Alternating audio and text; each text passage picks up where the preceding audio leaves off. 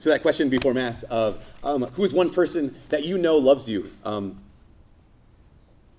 I thought of my mom. Oh, I know, it's adorable. But no, so honestly, out of many people I have in my life, I've just been blessed by a lot of people who have cared for me and loved me. My mom is just, she's at the top of the list. She's incredible. And one of the reasons, the second part of the question was, okay, who's one person who loves you? How do you know that they love you? And I would say because every day, when I was living in my parents' house, growing up as a kid, every morning, before we got up, my mom would go into the kitchen. In the kitchen, there was like a fireplace. And my mom would make a fire before we came downstairs, and she would make us breakfast every single morning. And I thought this was normal. Like my mom, if we were home, she'd make breakfast, lunch, and supper. If we were at school, she'd make breakfast, and then she'd make supper every single day. And I knew my mom loved me because she did that even when she was sick. When she was sick, she'd put out cold cereal and a gallon of milk and some bowls. Like that was when she was on an off day. I remember the first time I ever went to school and talked to some kids, and they were saying something like, I had Pop-Tarts this morning, or I had to make my own breakfast this morning. I'm like, what? You made your own? Doesn't your mom love you? Like, it just shocked me. I was like, oh my gosh. Now, I always thought that was a sign of my mom's love for me. I did not realize, honestly, true story, until just like a couple of years ago, that my older sisters had to tell me this. They're like, yeah, Mom did that for us. She made, breakfast for us every single morning. She made supper for us every single night. She cooked for us all the time. And I never knew this. My mom hates cooking. Like hates cooking. But she not only did it, even though she hated it, I had no idea. I had no clue. She hid the fact that she hated doing the things she did. And I'm like, wow, she really loves me because she did something for me without complaining, without even giving me the slightest indication that she didn't like it, and she did it so consistently. Because that's the thing. When it comes to how do you know someone loves you, you know it either through their actions or through their present. Like either because they're doing something or because they're just there. Either because they're acting or they're just showing up. That's how we know. Whenever it comes to the question, how do you know someone loves you, it's either because they've done something, they've acted, or they just happen to choose to be there. Like that's how we know that someone loves you. And it's crazy because we realize this. You know that the only way you and I have ever known love is through our bodies. Now you'd be like, duh, yeah, I have bodies. But this is important for us to understand. The only way you and I have ever known anything actually is through your body. You either saw something, tasted something, all the other three senses. You got it into, you knew it. It was proven to you, it was demonstrated to you through your body. It's one of the reasons, I don't know if you've heard of Gary Chapman. He has a book called The 5 Love Languages.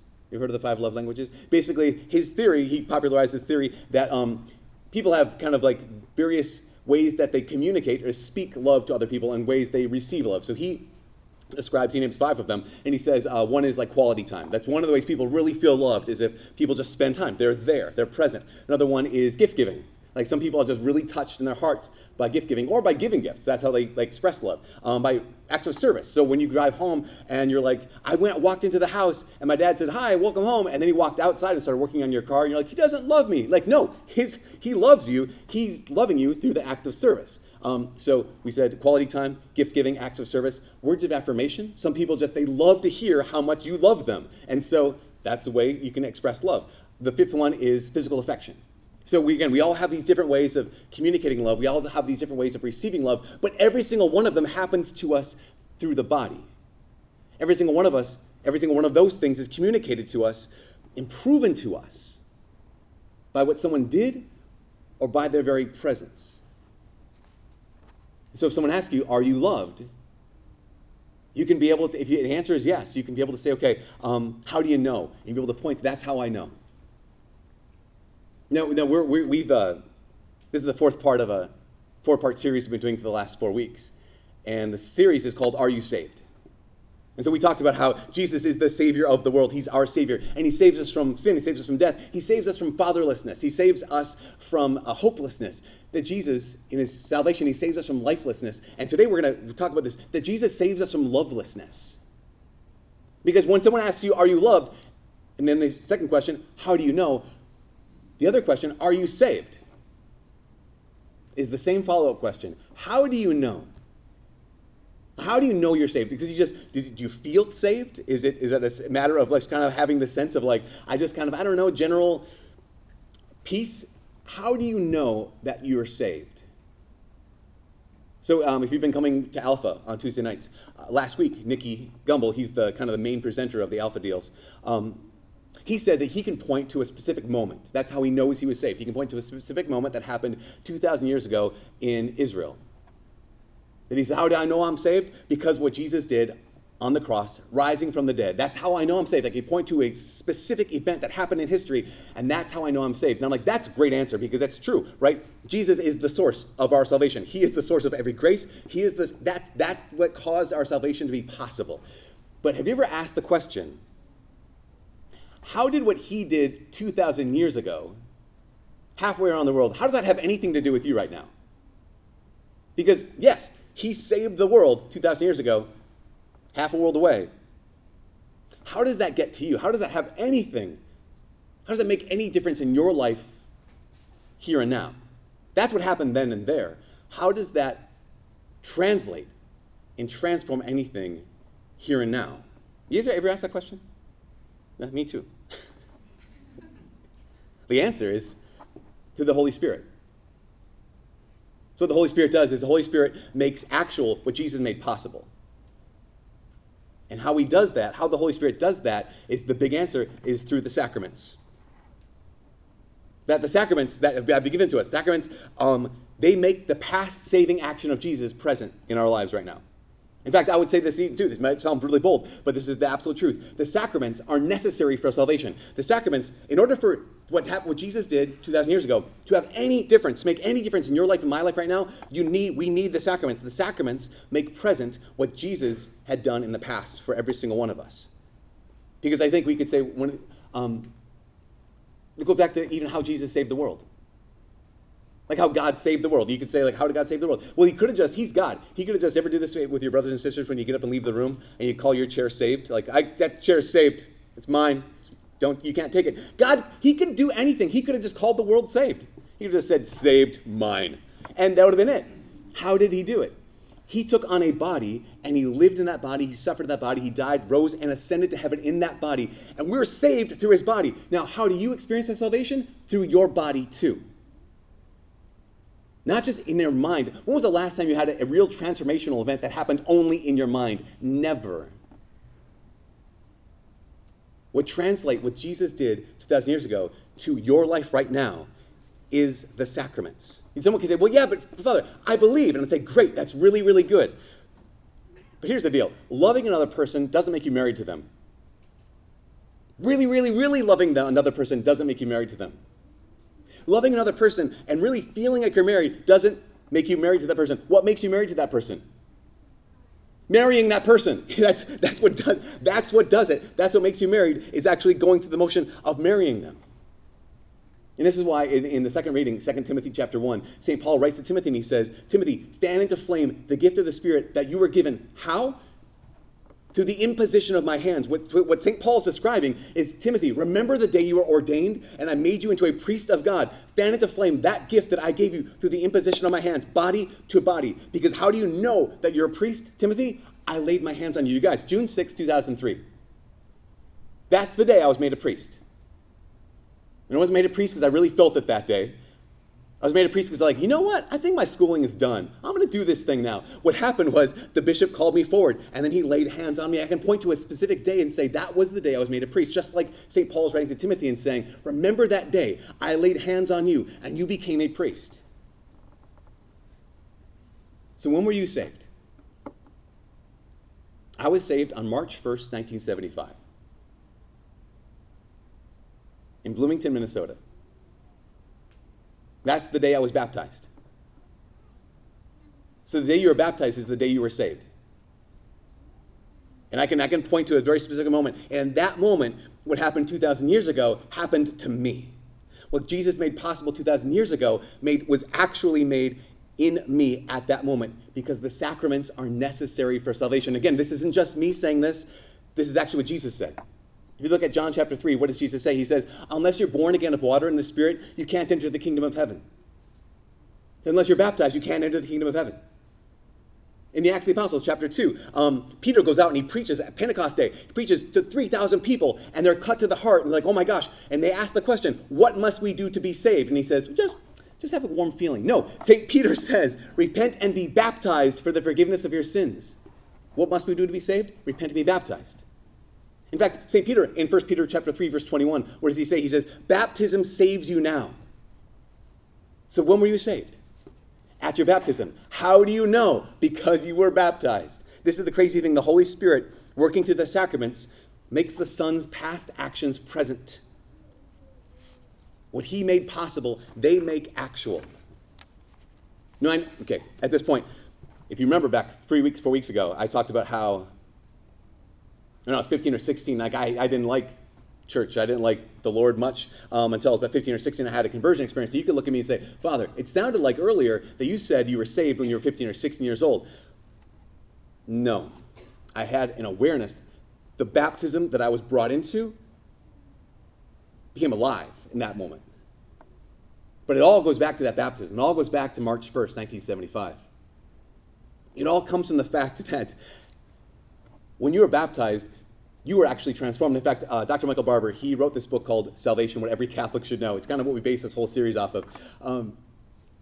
He says, when you get baptized, it actually changes things, that God does what he declares. When God declared you his daughter, when God declared you his son, it actually happened. You became a new creation. In fact, you're a different species. Like if you're baptized, you're a different kind of human being. Like true thing, true reality. St. Peter says, when you're baptized, you became partakers in the divine nature. St. Paul says, you become a new creation, which means Homo sapien, and then Homo sapien baptismo dien. Like it's just, you're a whole different thing, because now you have your same soul, your same spirit, but it's been divinized. You've been transformed. Because the sacraments aren't merely things. They're God's actions in this world. And if you say, I don't know if I'm loved, just look to the sacraments. How do you know you're loved? Because the sacraments are God's actions, and the sacraments are God's presence in a particular way. But it's the crazy thing, and it's just this frustrating thing is so often we couldn't care less. And the frustrating thing is so often we're just like the Israelites. And do you remember the story of how the Jews were set free from slavery in Egypt? They're led through the Red Sea. They're brought into the wilderness, and they're like, we're so hungry. We're going to die of hunger out here in the wilderness. And so God says, okay, here's what I'm going to do. I'm going to bring you bread from heaven. I'll give it to you every single day. So what happens is the Israelites, they walk out of their tents, and they see this thing on the ground, and they say, what is this? And actually they call it manna, right? Oh, manna actually means, what is this? So they're like, we didn't come up with anything more clever to call it like a whatchamacallit bar. It's like, what is this? Let's just call it, what is this? So every morning for 40 years, they ate, what is this? You'd think they would have come up with something better, It's kind of frustrating. But they made everything out of this manna. They had made manana bread. They made manicotti. They had the whole thing. But what happens is, this morning, no one laughed at that. And so I just really appreciate. Thank you. But the crazy thing is, after a little bit, not even after a long time, the Israelites, they started to complain. They started to be like, what the heck? Why do we have to eat this bread from heaven? Why do we have to eat this manna? Why do we have to eat this? What is it? Think about how crazy that is. Because first of all, okay, dude, this thing is keeping you alive. This is the only thing that's between you and starvation, absolute death. And you're complaining about this. Number two, it's a free gift from God. He doesn't have to give you this. He doesn't have to give you this at all, and you're complaining about it. And the third thing is, every morning you walk out of your tent and you see this bread from heaven on the ground, which is what? It's a sign that God loves you. You want proof that God loves you. You walk out of your tent every morning and you're like, God, he's faithful. He's not abandoned me. He's present. He loves me. How do I know God loves me? It's proof. He's here, and he's acting, and they couldn't care less. They saw this gift as an imposition. They saw this gift as a burden. I used to read that story and think, man, that's crazy. Who would ever think that? And I realized that's me. That God keeps proving his love again and again. And I see this gift, this proof, as an imposition, as a burden. Remember, the sacraments are necessary for salvation. They're the way that God communicates his salvation to us. And we think about the new bread from heaven, John chapter 6. In John chapter 6, Jesus says, your ancestors ate manna, bread from heaven in the desert. But I'm going to give you the true bread that comes down from heaven.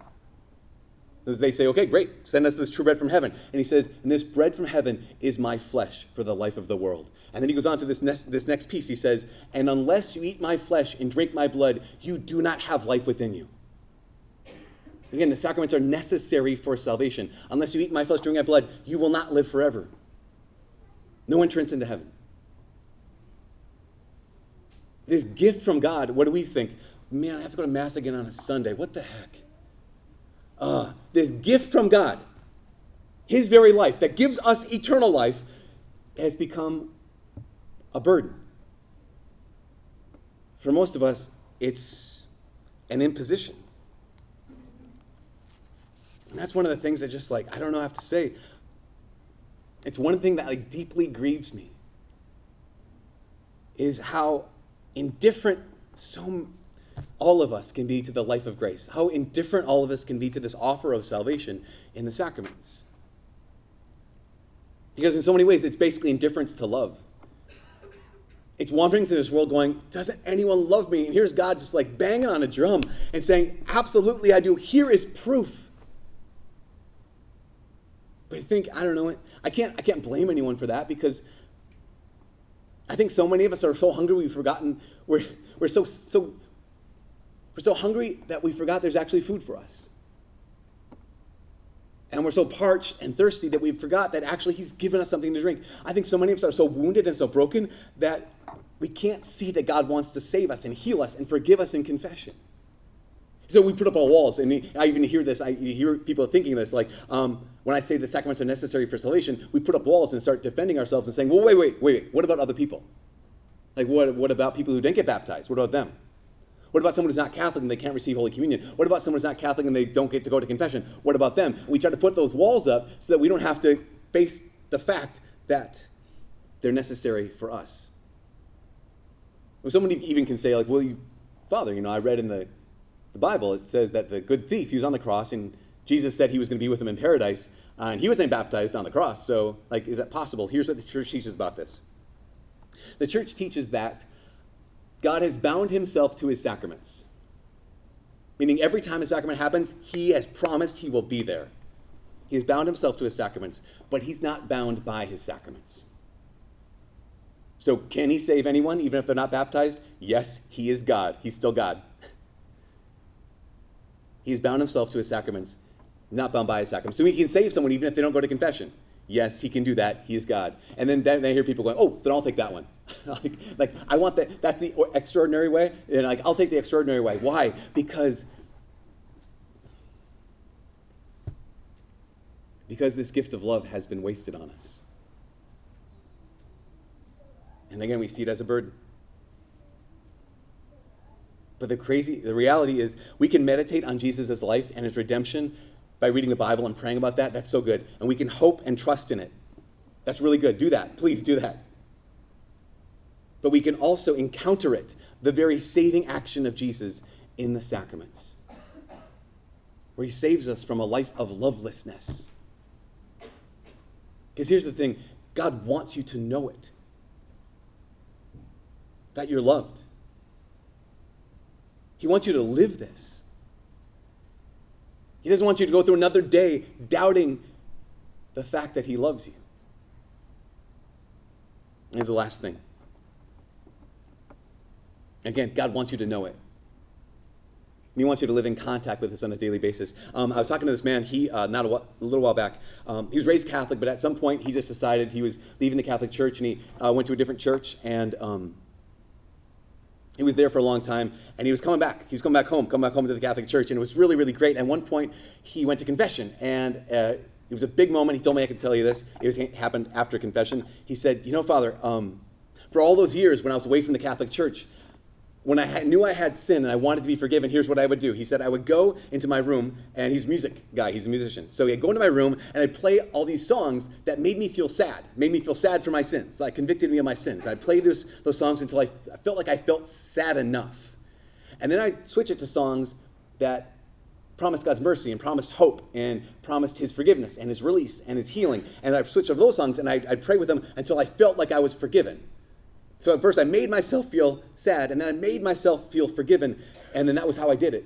He said, but I went to confession here tonight. And he said, honestly, Father, I didn't really feel anything. But I know I'm forgiven.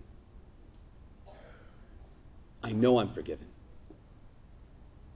Because I can point to that sacrament and say, Jesus was there. He saved me again.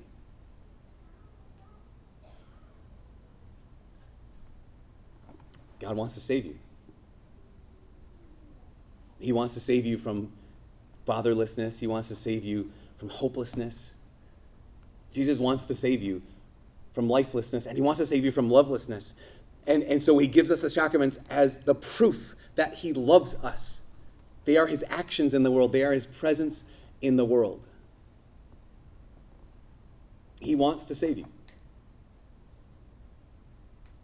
Question: do you want to be saved? He wants to love you in the sacraments. And the only question is, do you want him to love you?